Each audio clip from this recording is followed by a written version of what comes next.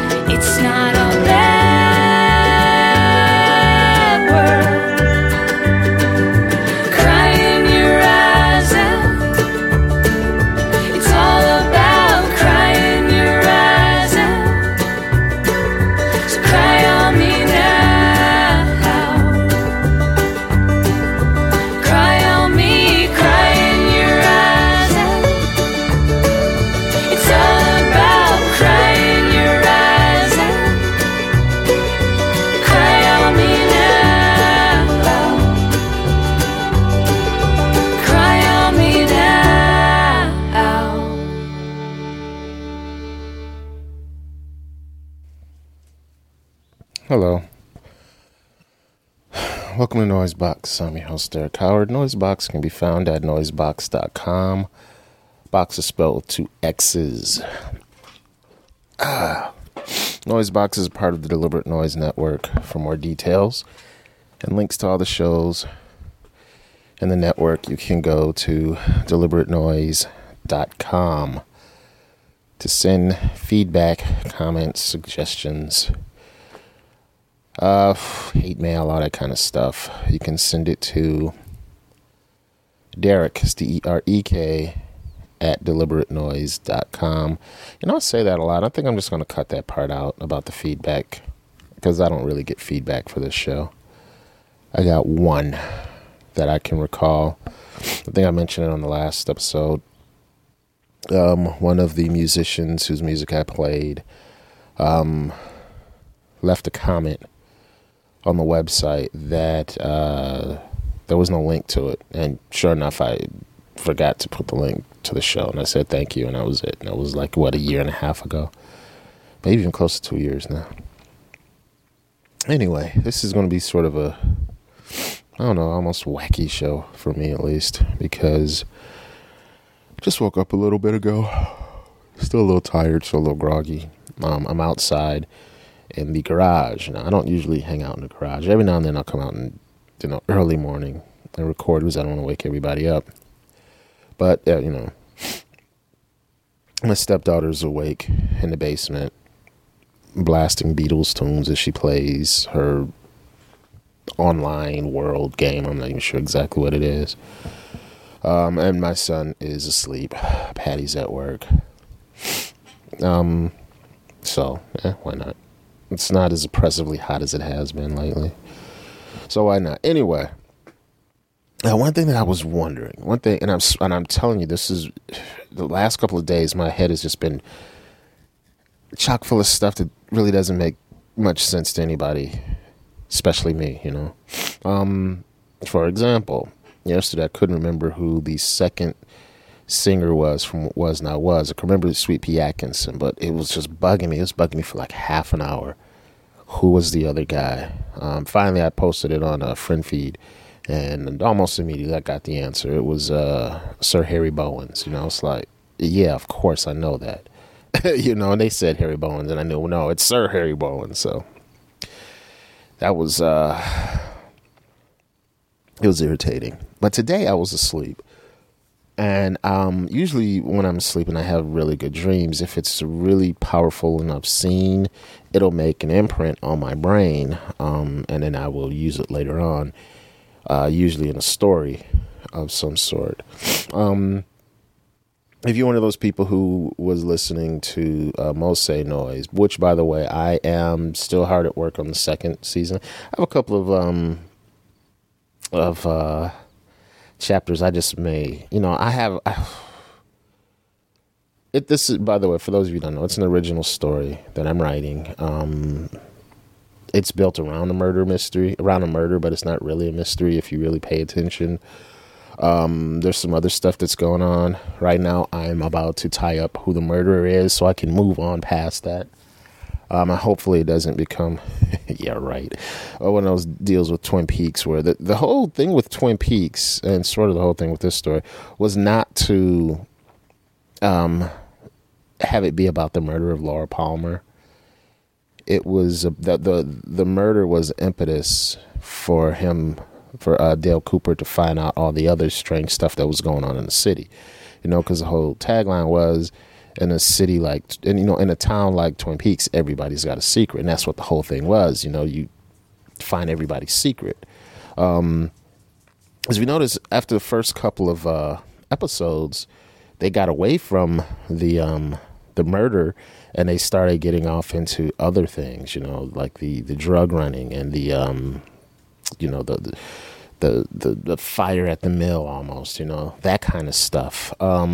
So it was not supposed to be about the murder of Laura Palmer. In fact, David Lynch at first, for a while there, wasn't even going to solve the murder, but ABC put so much pressure on him that he came up with an ending, to that storyline. But he wanted to go further and still talk about this town. But the ratings weren't there because once they found out who killed Laura Palmer, a vast majority of the audience left. And I was there till the end. Well, almost the end. I missed the last episode because they aired it on a Saturday night. I was like, what, 21, maybe as old as 22. Saturday night is not a good night, you know. Saturday nights, Saturday night's all right for fighting. If by fighting you mean wrestling with a woman in bed, or at least trying to. Not, I'm not condoning rape. That was, anyway. If you don't know what good hot steamy sex is, then anyway. And so this whole city of Moses noise is supposed to be a death of an innocent, and then it's gonna go on. In fact, I think I was like 4, maybe 5 chapters in before I even introduced the good guy, And so this was a story that I had a barely an outline for. I knew how I wanted to start. I knew some of the characters, and I know how it's going to end. But for the most part, all the individual chapters on how to get from point A to point Z, they were just nebulous thoughts. They weren't even scribbles on a piece of paper. They're just up in my head. And so I decided that what I was going to do was write each chapter as I was going to go along. But then there were a couple of gaps. And I was just like, you know what? I'm just going to stop. I'm going to do this the right way, because some of the story didn't make sense. Wasn't making sense to me. I went back and listened to it, and it wasn't as bad as I thought. I wasn't getting too far off track. And so what I decided was I was just going to finish up the first day, stop, do an outline for everything, then write all the chapters, and then go back and podcast them. Problem is that I got writer's block in a big way. For a while there, I wasn't even doing podcasts because I was just blocked. But anyway, I got past the block because I figured out how I could do some things. So it's plotted all the way to the very end, right? And if I die before the story is complete, then somebody could just go and log into my Gmail account, go into my Google Documents, and they can get it. And so if I die, trust me, the notes for my writings will still live on. Yeah, okay. But I started getting correspondence again with an ex of mine who was a journalism major who has been published a couple of spots, I believe. I've only been published in one magazine. She's been published in like 2 or 3. And so what she was going to do is she was going to read it for me, recommend some changes. I'd make the changes, and then, it would be ready to go to the next chapter. So it's sort of like an editor. I had an editor. That was like, not quite a year ago, but it was like last summer. I haven't heard from her. She read a couple, said, yeah, I've got notes. I'll get back with you. I haven't heard from her. So it's time for me to move on.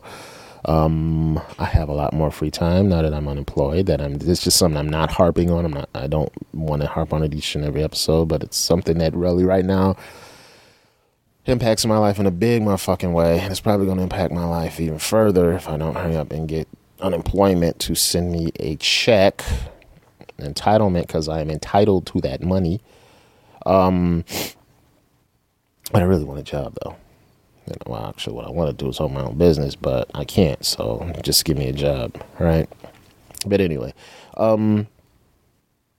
there were, if you would listen to it in the last one, there was a scene where one of my characters comes home at midnight and he brings like a sack of hamburgers, and his girlfriend is there. She's happy, and that whole scene came from a dream. That's all I'm saying, is that I dreamt that when I was a teenager. And that's one of those things that just always stuck with me, that scene. And so I knew I wanted to use it one day, and I finally got around to using it. However, this dream that I had today, I don't see how I can fit that into anything.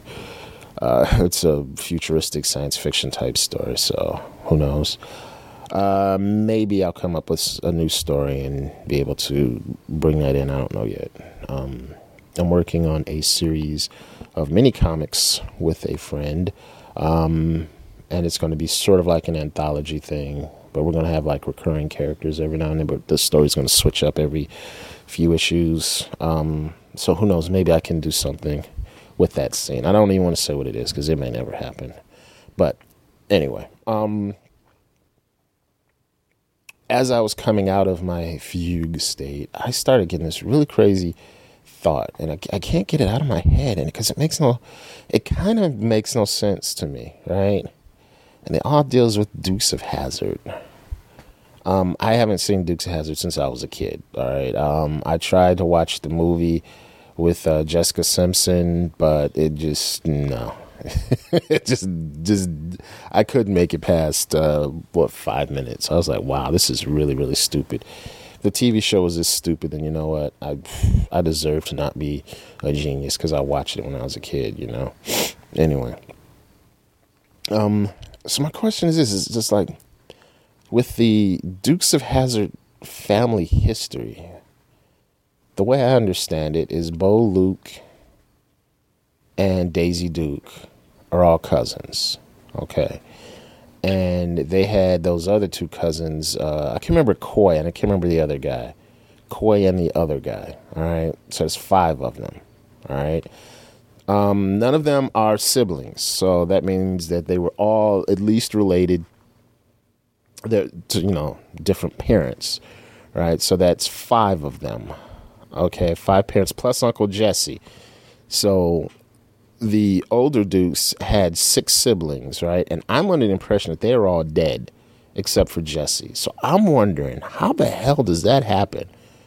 Where you have 6 kids and 5 of them die off and leave their children to somebody else, right? And they all had single children, right? Unless, of course, this is just that's like the network TV way of perpetuating the stereotype that Southerners and people from the hills are all incestuous, and so that they may be cousins, but they could also be brothers, and Uncle Jesse may be dad to all these kids, That's one thing I really hate, because is it true in some spots? Probably, but it's also true in some spots inside the cities, Although it did make for like one of the funniest scenes in My Cousin Vinny. It's the one where they're where the 2 New York boys, who are of course loud and brash, are in the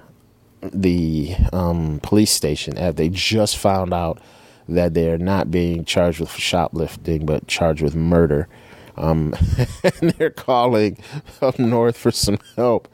And the guy who's not Ralph Macchio is yelling, "They're down here. They have sex with their sisters," right? And everybody in the police station stops and looks at him like, "What, motherfucker?" And he just looks back like, "Well, some do." That was funny. That's the only time that whole stereotype is funny, because they're poking fun at it. Oh, yeah. Bo and Luke Duke, sorry. Another thing that pisses me off about them is they drove around in that car with the Confederate flag on it, right? And the Confederate flag bugs me for one really huge reason, right? Now, my friend Timmy Thune, he says it's just a piece of paper and it's people's actions and not that symbol that means much. But to me, it goes a lot deeper, because one thing I really, really hate, and you see this a lot on the news, is people who call themselves patriots with that flag. I mean, the irony doesn't punch them in the mouth, right? They basically are flying the flag of a quote-unquote sovereign nation that invaded the United States, that invaded the Union, right? They lost a war, and yet they're patriots by flying an enemy flag. Oh my God, that just pisses me off each and every time. And that's what bugs me the most about the flag, okay? I mean, we don't sit around and fly the Union Jack. No, because they lost the war. They were run out. It's the same thing. We don't have Mexican flags for the same reason, because the Mexican American War. I'm trying to remember really quick. Was there the Spanish American War? I can't remember my history now because I'm still sleepy. But anyway, I know for a fact that we beat the British. We ran them out, and we don't fly their flag. Nobody flies the Union Jack, claiming to be a patriot, right? Even though the founding fathers were all British, you bunch of so-called patriot assholes. And I take that back. They're probably not assholes. Some definitely are, but not all. And that's one thing another thing that really bums me out about this whole political climate that we're in now, is that, with the exception of the people who fly the enemy's flag, there's nothing that says that liberals can't be just as patriotic as conservatives, and conservatives can't be just as patriotic as liberals. I mean, this is dumb to say that it's not. You know, me and you may not agree on things, but that's just nothing to say that we both hate, that either one of us hate our country. You know, on one side we're socialists, Marxists, and on the other side we're corporatists. We're greedy corporatists who want to sell out to the nations, you know, to sell out to the rich. And it's just like, I want what's best for America, you know. If you notice, I don't complain about paying taxes because, quite frankly, it's my duty as an American, you know. And for people who go around saying they're sovereign citizens and that means that they don't have to pay taxes. All right, don't pay taxes then. You know what? But at the same time, don't use anything that's paid for by tax money. All right? And just really stop and think about what that means, asshole. And those people are assholes. I've known some of them. I know this one guy who used to go to city council meetings with a big old Confederate flag belt buckle, you know. And he used to homeschool his kids, and there's nothing wrong with homeschooling, but it's just like, really? Right, okay. He's a guy who made a quote-unquote joke at work, like, oh, what do you think I am, some sort of numb digger? It's like, what the fuck? Everybody stopped and looked at him, and then looked at me, and looked back at him, and I was just like, oh, now I got to get up and leave. You know, I'm in the middle of something, but now because this asshole decides that he wants to be quote-unquote racially insensitive, I'm sorry, politically incorrect, because fuck it, they're usually the same thing, you know. Yeah, so now I'm getting bummed out. But if anybody can tell me that about the Dukes and all their parents, and whether or not you think Jesse was the one who killed all of them, because that's something that, you know, if you watch the movie WALL-E about the last robot on Earth, it seemed to me that WALL-E was kind of crazy. I think WALL-E killed all the other robots. First they killed all the humans, then he killed all the other robots, and that's why he was going around scavenging for parts. Now, I'm just wondering if Jesse didn't get into some kind of argument with everybody else and just kill them all in the Duke Swamp or something. Anyway, this is kind of rambly, but it's about 20 minutes. I just wanted to get something out.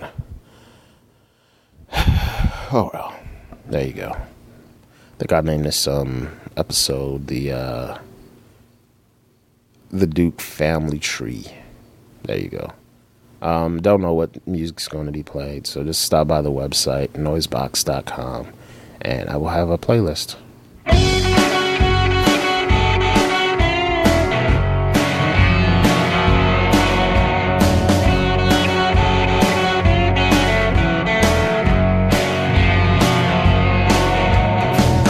house will be empty when you get home. There'll be no discussion, no message by the phone.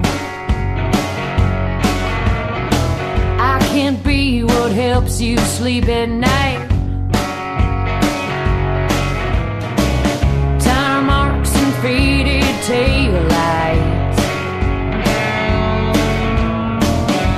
The bottle is empty, the liquor store's closed. I'll be halfway to my brother's in San Antonio. I can make all your wrongs turn right. Tire marks and faded taillights. I can't watch you waste away, and I won't let you try to make me stay.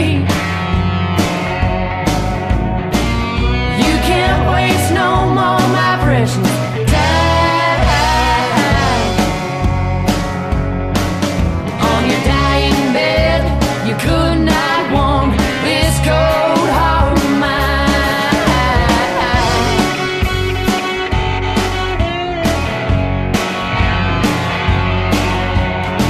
That old ring that you gave me is sitting by the door. It's the same old one that I've given back before. I can make you muster up the might. Tire marks and faded taillights.